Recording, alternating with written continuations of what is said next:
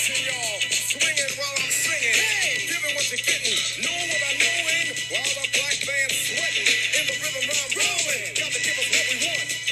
Gotta give us what we need. Hey, our freedom of speech is freedom of death. We got to fight the powers that be. Fight the power. Fight the power. Fight the power. Hello, welcome to my podcast. Today, the topic that I wanted to discuss has a lot to do with Black film and how we as a Black audience perceive that film. Two of the most popular Black films have been directed by Black filmmakers and directors, and the two that I want to discuss today is Do the Right Thing and Boys in the Hood.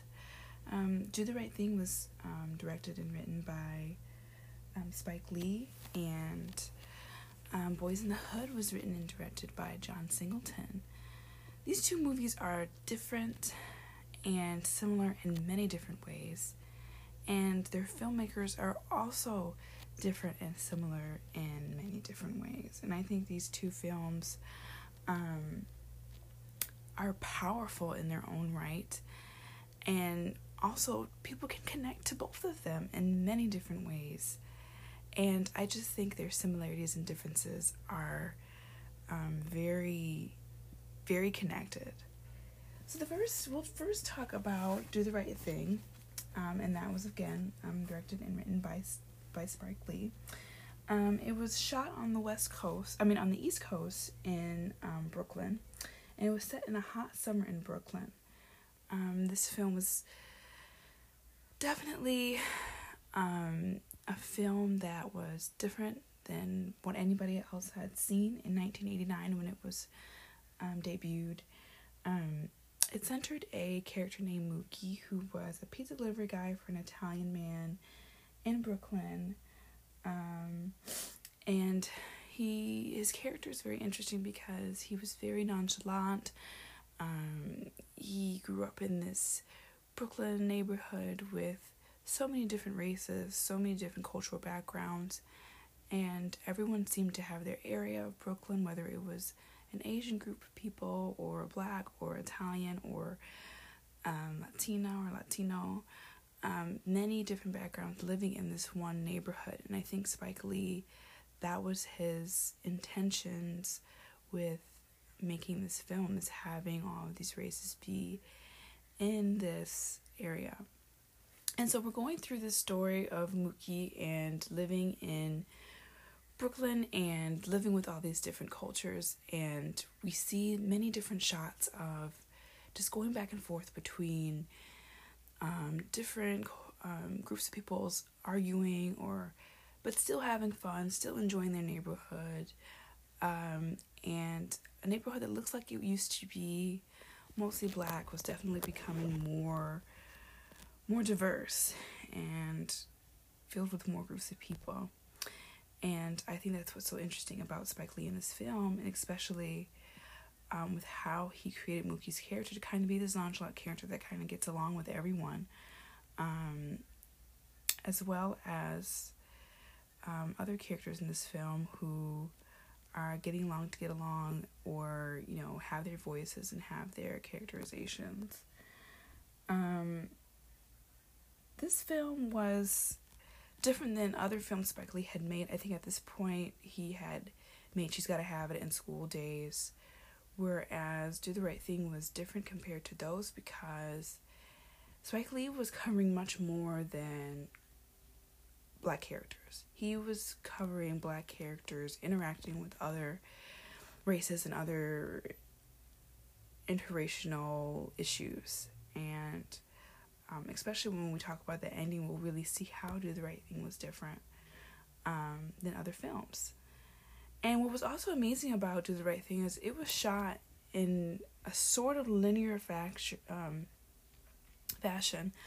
but at the same time, it wasn't, because we had all these kind of like sporadic shots of Samuel Jackson at the radio station, or the three Black men sitting under those umbrellas, talking about different issues in their neighborhood and how it was not Black anymore, and how it was becoming racially entwined with other races and how races weren't getting along, or, Mookie at the pizza shop. It was shot day to day, but it wasn't shot in a way where there's a storyline that just flows. And I think that's important for Spike Lee's style. And we had all these close-up shots of all these characters as well to kind of get this idea that each character was important in different ways in this film. And we get a lot of yelling, and we get a lot of excitement and just some joy in the summertime for these people in Brooklyn. But at the same time, usually summertime is when stuff starts to pop off, and we see this in this film. And now if we're thinking about John Singleton in Boys in the Hood, this film was actually shot on the West Coast, so opposite of Do the Right Thing, and it was shot in South Central Los Angeles.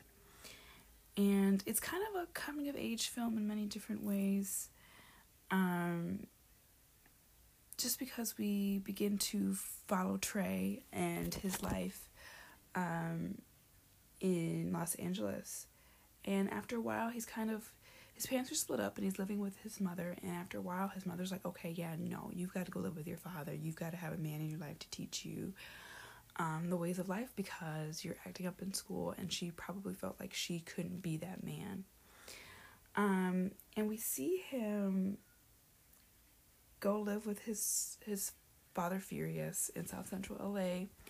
And his father is very strict, but very, very hands-on with Trey in his parenting style.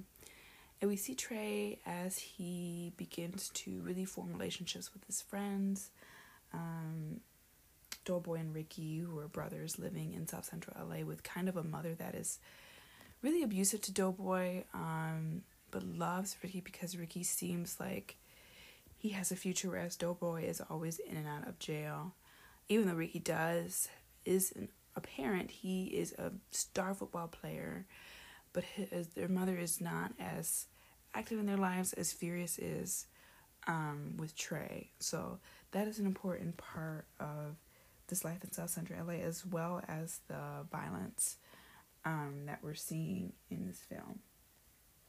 So if we talk about, and that film was a 1991 film, so they're only a few years apart in their messages, which will be really important to this podcast and thinking about these films.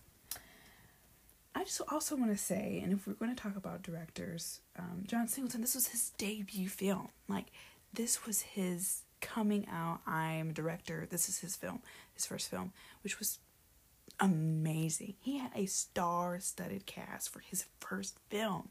And I think I just wanted to highlight that because that is so amazing. He had Ice Cube, he had Cuba Gooding Jr., Angela Bassett, who else? Morris Chestnut, Nia Long, Lawrence Fishburne. Like, he had all of these characters a lot of these characters, this was their first real acting job, their first real film. And to be a director very young, I think he was like 22, 23, 24 when this film was directed and written and debuted. And he had the star-studded cast and this talent that he had to even get these characters, get these actors to play these characters. And these actors went on to become, I think, Oscar-winning actresses and actors, or nominated. And his eye for talent is just amazing in this film, as well as his directing this film. He's directing in a totally linear style with Trey, kind of following Trey's life. And from when Trey was a young boy to going to college almost. And to me, that is usually what you would think that movie styles would do, but I think that what directors would do for movies, in this sense of a coming-of-age film, of course, is going to be a linear style. But the way that John Singleton characterized Trey, and the way that Trey is growing up with two very active parents, in comparing to a lot of kids in South Central LA that were in this film, this wasn't true. And we see that with Trey's innocence in the way his parents wanted him to live life, but also wanted to make sure that he was successful. And you could see this in the way Trey wanted to lose his virginity, and the way he was kind of playing around with Nia Long's character, which was his girlfriend. But he hadn't yet, and he still was super smart, but there's just this innocence about Trey, and this kind of goody two-shoes sense about Trey, and his friends knew it, but they still loved Trey in that way. So I just think that John Singleton did a good job in characterizing Trey. And we kind of see this with Mookie's character in Do the Right Thing, and here's a similarity between the two, because they both are these characters that have so much depth to them that we haven't depth to them that we haven't seen yet, and we begin to see this turnaround at the end of the movie. Now, there is one huge similarity to these two movies, and that's the ending. We find out that there's two huge deaths at the end of these movies. For example, Do the Right Thing, Radio Raheem. Now, I haven't mentioned Radio Raheem yet because he's this character that kind of just comes in and out the film with a beatbox, playing a song called "Fight the Power," and it's a song by Public Enemy that has a huge message, and it's definitely a black song, like fight the power, fight racism, fight these issues. And he just comes in and out. He's a big black guy. I think he's probably teenage, maybe early 20s. He comes in and out the film, has a few lines, but those few lines are powerful. His presence is powerful because of that music that Spike Lee has in this film.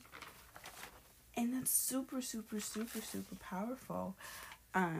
That to have this character that is powerful because of this hip-hop music that people often criminalize in their films. And so Spike Lee did a good job in bringing that film to light in that way and through Radio Raheem's character. Now, in the end of the film, we see that there becomes a riot because Radio Raheem wants to play his music in the Italian restaurant where Spike Lee works. This doesn't really, and the Italian man, his name is Sal, that owns this pizzeria. And Radio Raheem wants to play his music in there. Sal's just kind of like really overwhelmed with all the racial tension and people saying he's racist because there was some things early in the film because Sal doesn't have any black people on his wall, even though he's in a mostly black neighborhood. And so Radio Raheem comes in, he's heated because he's like, I just want to play my music, you're racist, Sal, let me play my music.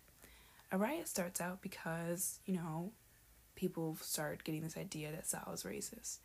And at this point, Mookie's like, no, leave Sal alone, let's just calm down.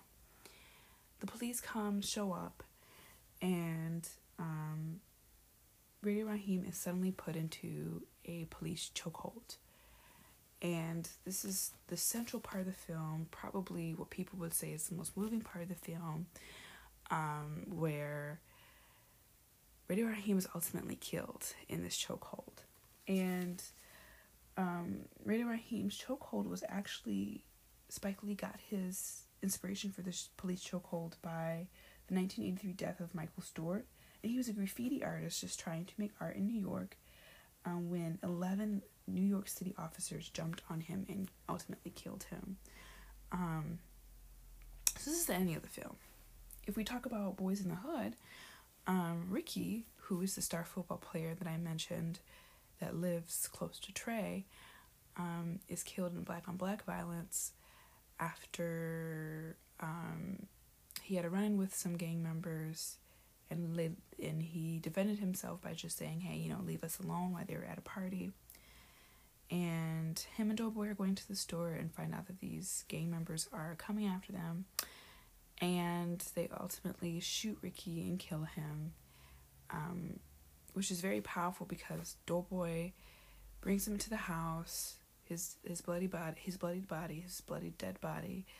His mother's screaming, his girlfriend is crying, they're hysterical, And Doughboy can't believe that he can't even find, I think it was the morning after or something like that. But after that, he can't believe that Ricky's death wasn't even relevant enough to be on TV or relevant enough to be on television.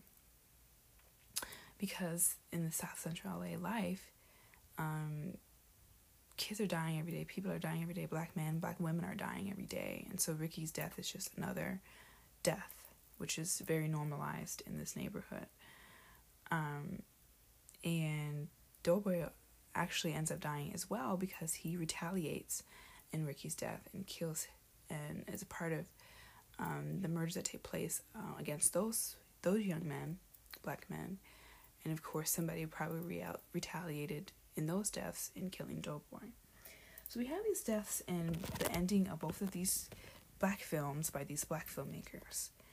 And I guess what I'm asking is, why do we have these deaths? Why did these black filmmakers kill off these characters in these ways, in these traumatic ways? Why is this important in film? Why does this have to be the most powerful part in these films? Why does this happen? Even though we see two different kinds of deaths, whereas Do the Right Thing, we see a police brutality in this death, and in Boys in the Hood, we see a death between black on black with black on black crime, quote unquote, because we all know that doesn't really exist, but it happens, and we do end up having this issue with us killing each other, and that's a whole nother thing of how black on black crime comes about. But so this is what I'm asking is, how do these films, why do we need this? And I think this is important when we're thinking about black viewership, because if these are black films, black people are going to see these films, and it's traumatic for black viewership. Are these films for white people then? Do we want to let white people know, hey, racism exists, whether it's police brutality or black on black crime that's also created by the racial system that we live in? Are these really for black audiences? Are these for white people? Does this invoke black trauma for black people going to visit these, go to watch these films? What would happen if no one died in the end of these two films? Would they still be powerful in their own right? Would they still be important in black film? And why did John Singleton and Spike Lee do this to us? And I think this will be important when we're thinking about the black exploitation era. And I want to talk about an article made to kind of frame black exploitation and kind of talk about where black exploitation comes from, and thinking about black audiences and black viewership with films. This article is called "Spectacular Blackness: The Cultural Politics of the Black Power Movement in the Search for a Black Aesthetic." This is by Amy Abugo Ongif. And the chapter that she talks about this is "You Better Watch This Good Shit: Black Spectatorship, Black Masculinity, and Black Exploitation Film." This was amazing. Just the chapter of this, the chapter name of this chapter, "You Better Watch This Good Shit." It just reminds you of if someone black is telling you to watch this movie. And this reminds me of Tyler Perry movies where black people love these movies, but it's so traumatic for black women. Why are you asking me to watch black women like me go through this shit? Why are you asking me to do this? And I think that's why this chapter is named this, because we often tell our other black brothers and sisters, watch these movies, they're important. But then you're like, okay, yeah, sure, it is important, but we go through this shit every day. Why do we need to watch this? So I'm just going to quote some quotes from her article and discuss them. In 1965, much of the world watched on television as the Watts section of Los Angeles exploded in what was up until the largest urban uprising in its kind in U.S. history. Images of African American bodies as active agents of violence in the rioting and as the inescapable victims of the batons and bullets of Los Angeles Police Department and the National Guard were widely circulated. These images began to compete with the other image of the African Americans created in the Hollywood section of Los Angeles through films such as Hallelujah, Charles Fitter's celebration of plantation life, Song of the South, Walt Disney's celebration of slavery, and more recent Noble Negro. Vehicles such as Sidney Poitier's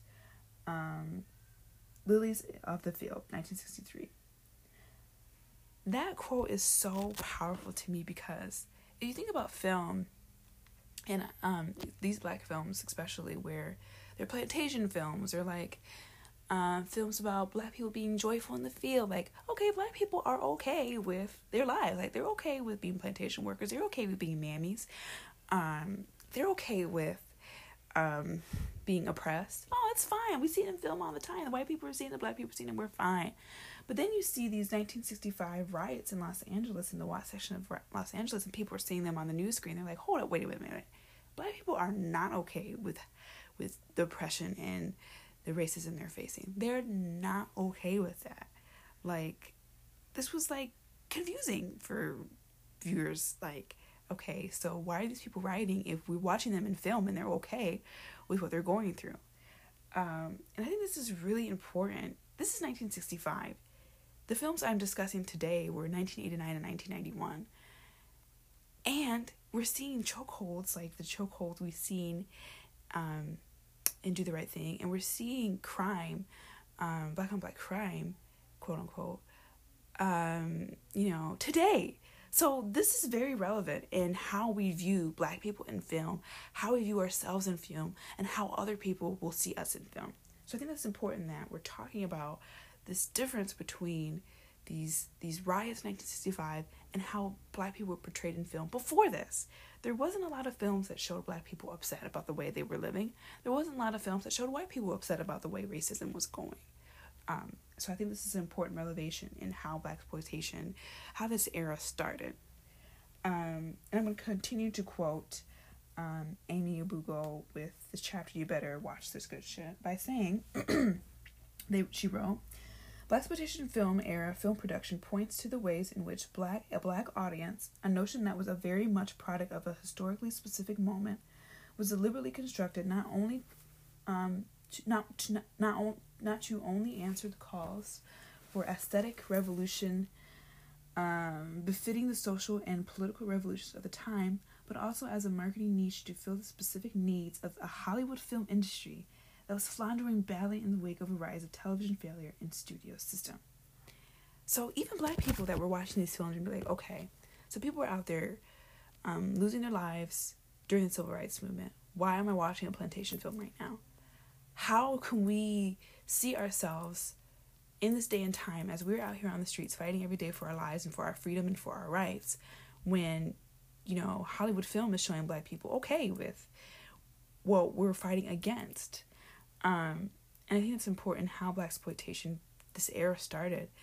And I think these two quotes definitely frame why these deaths of Ricky and Brady Rahim became so vital to film and to black life and to, even though it's exploiting us, it's just showing everyone we are fighting every day for the deaths of these men. Totally fictional, but totally real. And that's what's so powerful about these two films. And even Spike Lee's inspiration and John Singleton's inspiration was from just living in Los Angeles, where he's from. And these black men creating these films based off experiences. These are real life people. Ricky and Radar Rahim represented real life people. And although this could be also framed as being part of a blaxploitation era, these films can also be framed as being part of blaxploitation era films.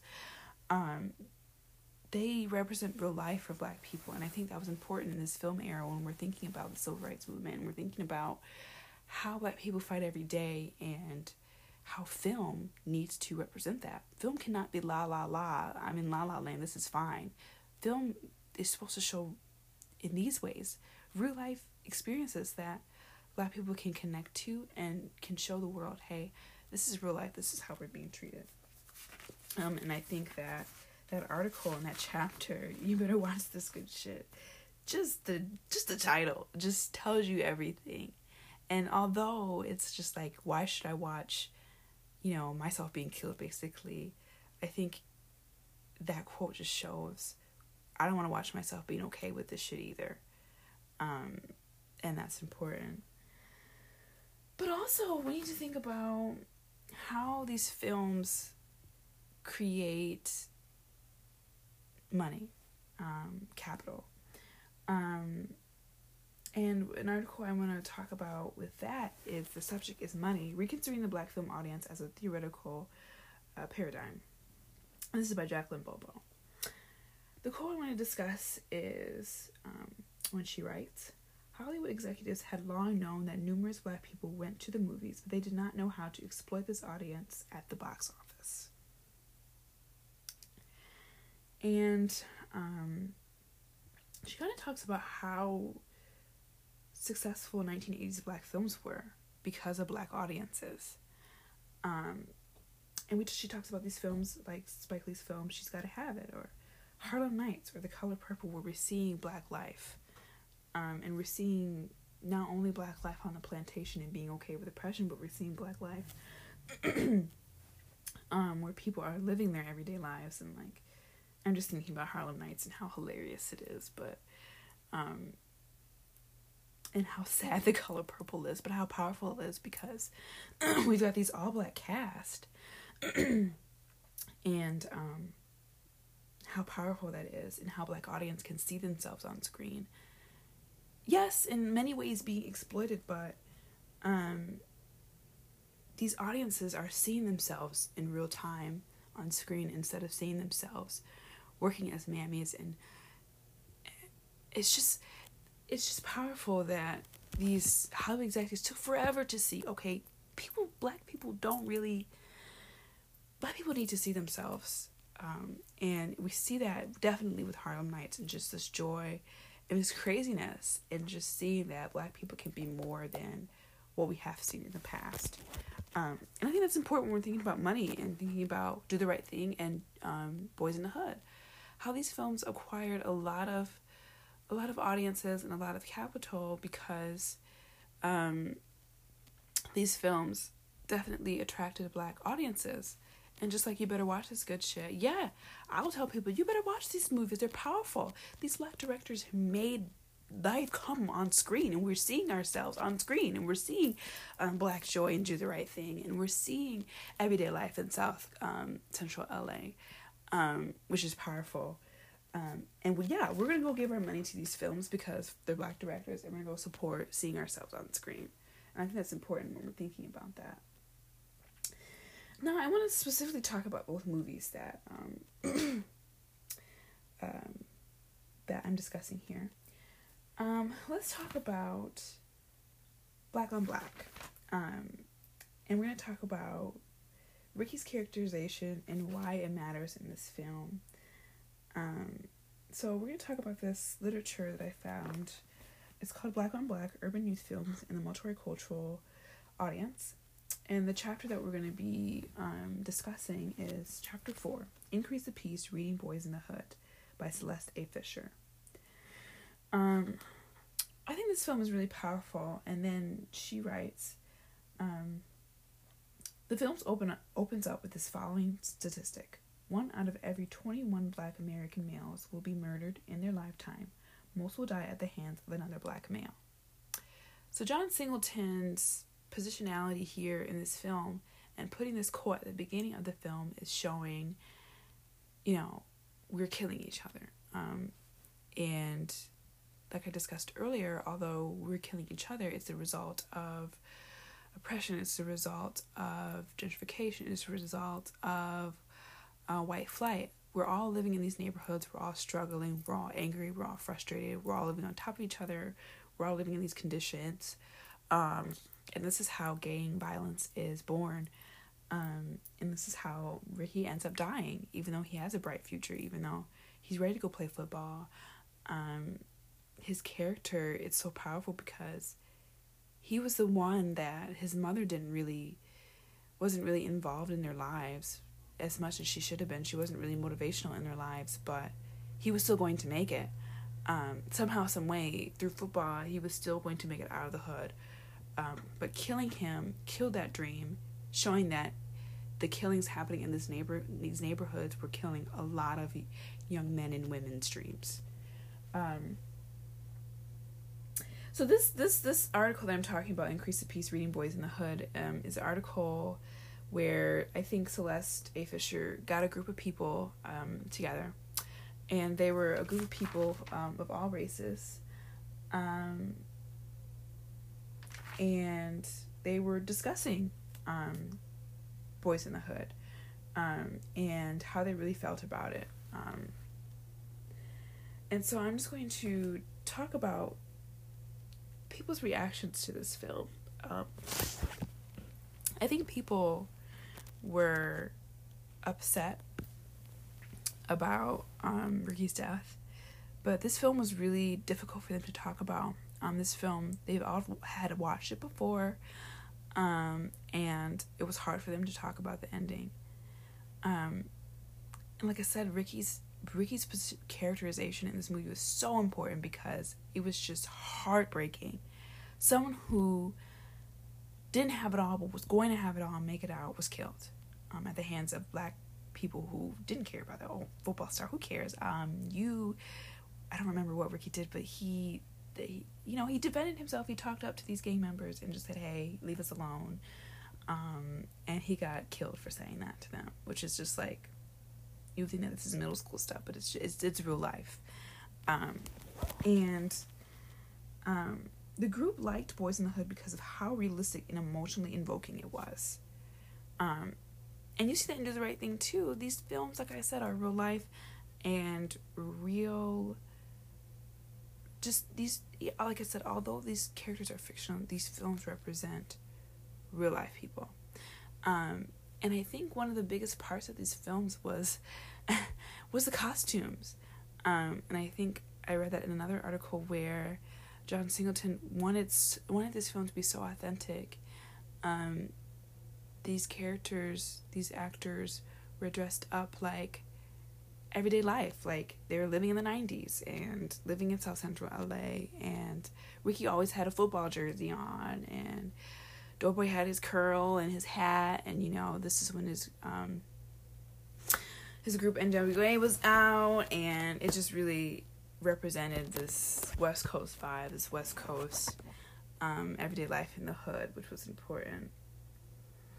In this article as well, when the question was asked about violent images being the target audience of the film, an African-American woman commented that after Roots, she was rude to a lot of white people.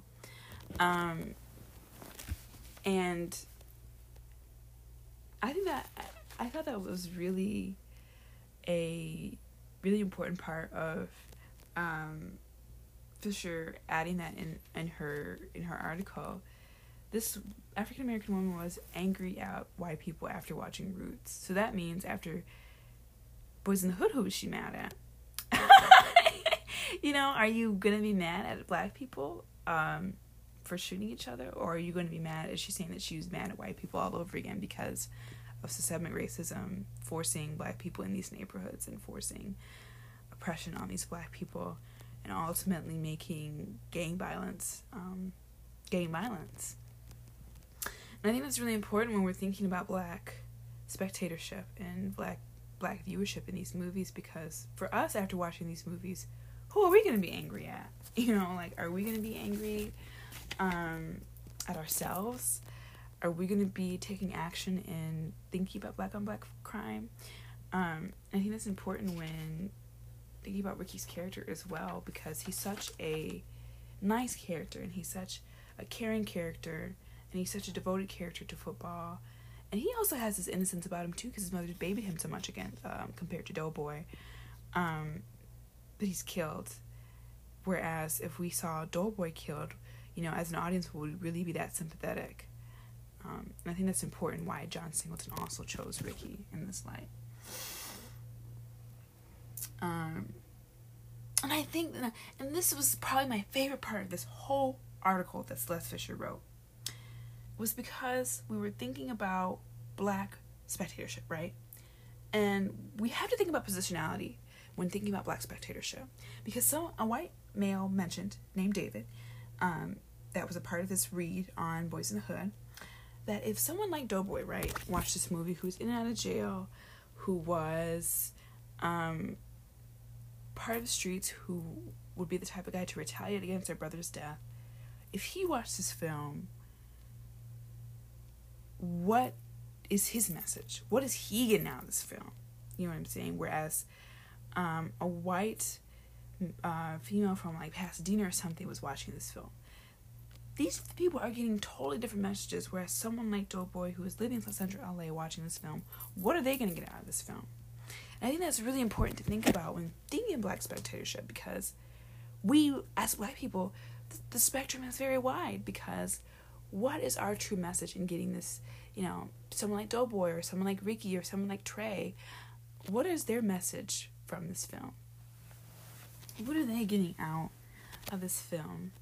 I think that's really important, because someone like Doughboy is not going to get the same message as someone else, because someone like Doughboy is living that day every day of their lives.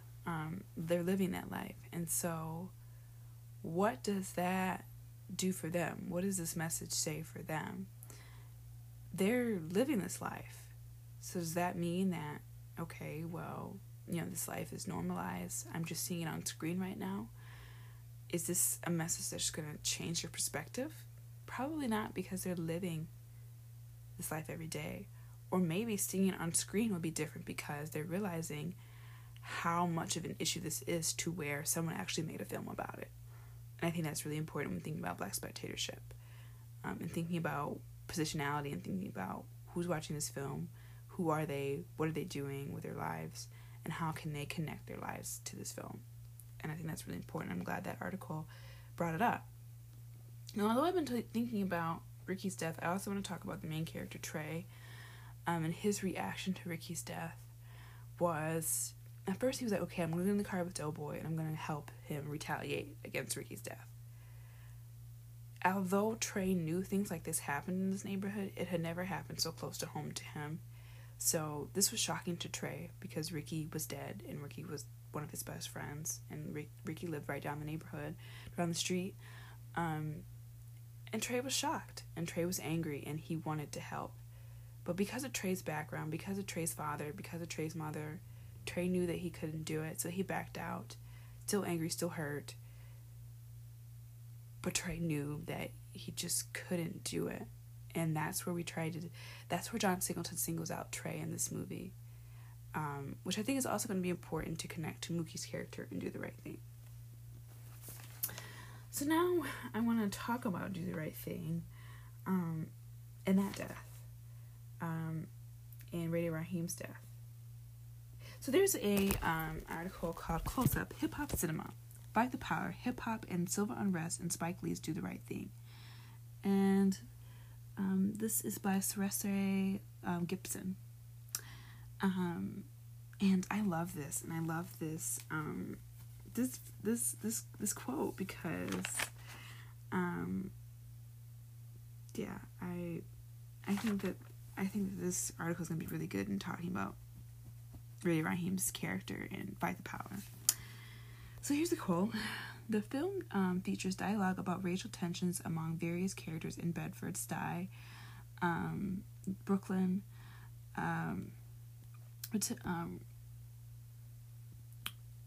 the inter-ethnic tensions and civilian-police conflict that led to the riot.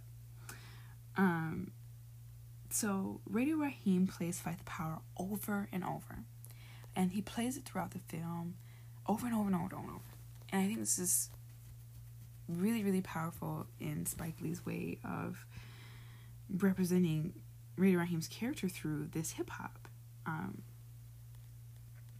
And I'm going to quote Gibson again, and Gibson says, thus, Lee's use of hip-hop as a representation of his protests against police brutality offers a more critical way to think about the music's relevance in shaping black youth conversations about racial inequality. And this just makes me think about that piece in the film where we get a close-up of Radio Raheem and his hand jewelry where he talks about love and hate. Radio Raheem is very understanding of what's going on in his neighborhood and playing Fight the Power over and over again. He realizes that they have a lot of interracial tension, that there is a lot of racism, and he shows that through hip-hop, which hip-hop has been criminalized and has been looked down on by every race, black people too. But Spike Lee's use of hip-hop in this film, and like Gibson just said, it's a representation of protests against police brutality. Hip-hop is not criminalized in this way in this film, but it represents black youth life, or black life in general, because this is how a lot of black youth feel like they can represent themselves. Furthermore, Gibson writes, Lee's editing footage of police brutality enacted onto bodies of fictional Radio Raheem and in real life Eric Garner suggests a remaking of the same type of controversy Lee produced in Do the Right Thing, within inclusion of the riot scene.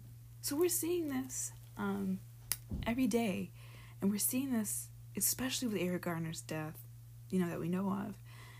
Radio Raheem and Eric Garner died in extremely similar ways, where police were enacting this chokehold, which is very, very powerful. And Spike Lee got this inspiration from another death with police brutality. This is so real and so realistic, and this is what makes these movies so emotionally invoking, because they're so realistic. And I'll quote Gibson again. Do the Right Thing serves as an avenue to address racism in America, thus provoking his audience to question whether police were justified in taking the Black Lives Lost and the controversial police action that sparked the riot. Of course we want to have this discussion. Radio Raheem, the only way he was controversial in this riot is because he's playing this hip-hop that's very criminalized and very looked down upon in Sal's restaurant. Sal did not want him playing that music in his restaurant. Hip-hop music, it was loud, it was boisterous, it was talking about racism, and Sal was seen as from a lot of characters as a racist. And so we have this contradiction of Sal's Pizzeria, Radio Raheem playing this hip-hop music, Sal being seen as a racist, and this is how this riot was started. This is how the police came. And Radio Raheem was the one killed because ultimately he was playing this hip-hop music. And I think this introduction of hip-hop cinema really played such a huge role in this movie. And that brings me back to blaxploitation and this idea that we're seeing this, and we're seeing it every day right now in 2021. And how relevant films like this show, things have not changed. From 1965, even before this, when we're thinking about those plantation films, things have not changed for black people. When are they going to change? And I think that's what things like this hip-hop representation shows. It does serve as an avenue to address this racism. And that's really important when we're thinking about black spectatorship and thinking about how we view films. And again, like I discussed in Fisher's article about positionality and thinking about where black people are positioned in their lives to view these films. So there's one more article that I want to discuss before I end this podcast, and it's Cinematic Racism of Redemption and Black Stereotypes in Magical Negro Films by Matthew Huey. And he writes, while African American characters are now more than stereotypes of mammies, coons, and bucks, as currently portrayed lawyers, doctors, saints, and gods, they seem welcome only if they observe certain limits imposed upon them by mainstream normative conventions. So, in these films, we see black people living normal, everyday lives. But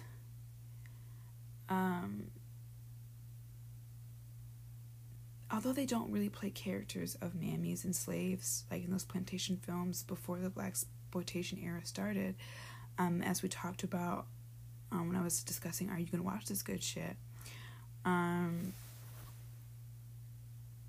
I think it's important to realize that although we see characters, Black characters finally, okay, these characters are living their normal everyday lives, we're still seeing them oppressed, especially in these 2 movies. Even though we're now seeing Black characters be normal. And these 2 films are so powerful, and they're only a couple years apart. And at the same time, I'm still asking the question, why do they die in the end? Why does Ricky and Raheem die in the end?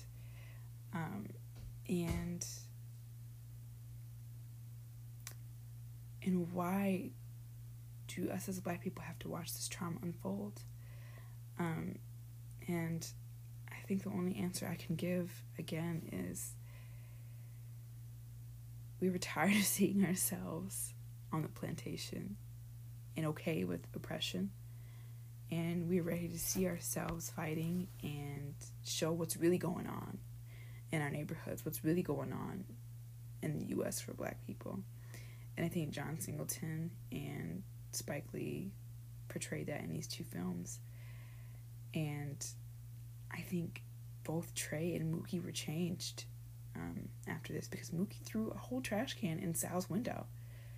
And to me, that was doing the right thing, because Mookie needed to wake up, and Mookie needed to do what was best for him. And show that Sal was a racist.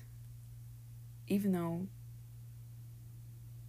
Sal loved the neighborhood, Sal was very much in his own head. And Mookie realized that after Ray Raheem was killed.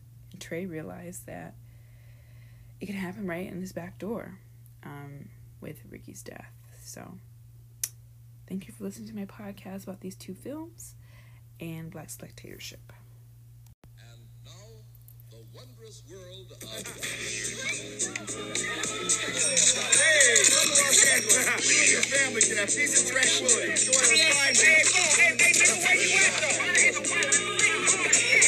Hello, my name is Elaine, and I'll be your tour guide through South Central Los Angeles. How to survive in South Central? A place where busting the gap is fundamental. No, you can't find a shit in a handbook. Take a close look at a rap crook. Rule number 1, get yourself a gun. A 9 in your ass will be fine. Keep it in your glove compartment, cause jackers, they love to start shit. Now if you're white, you can trust the police. But if you're Black, they ain't nothing but beef. Watch out for the kill.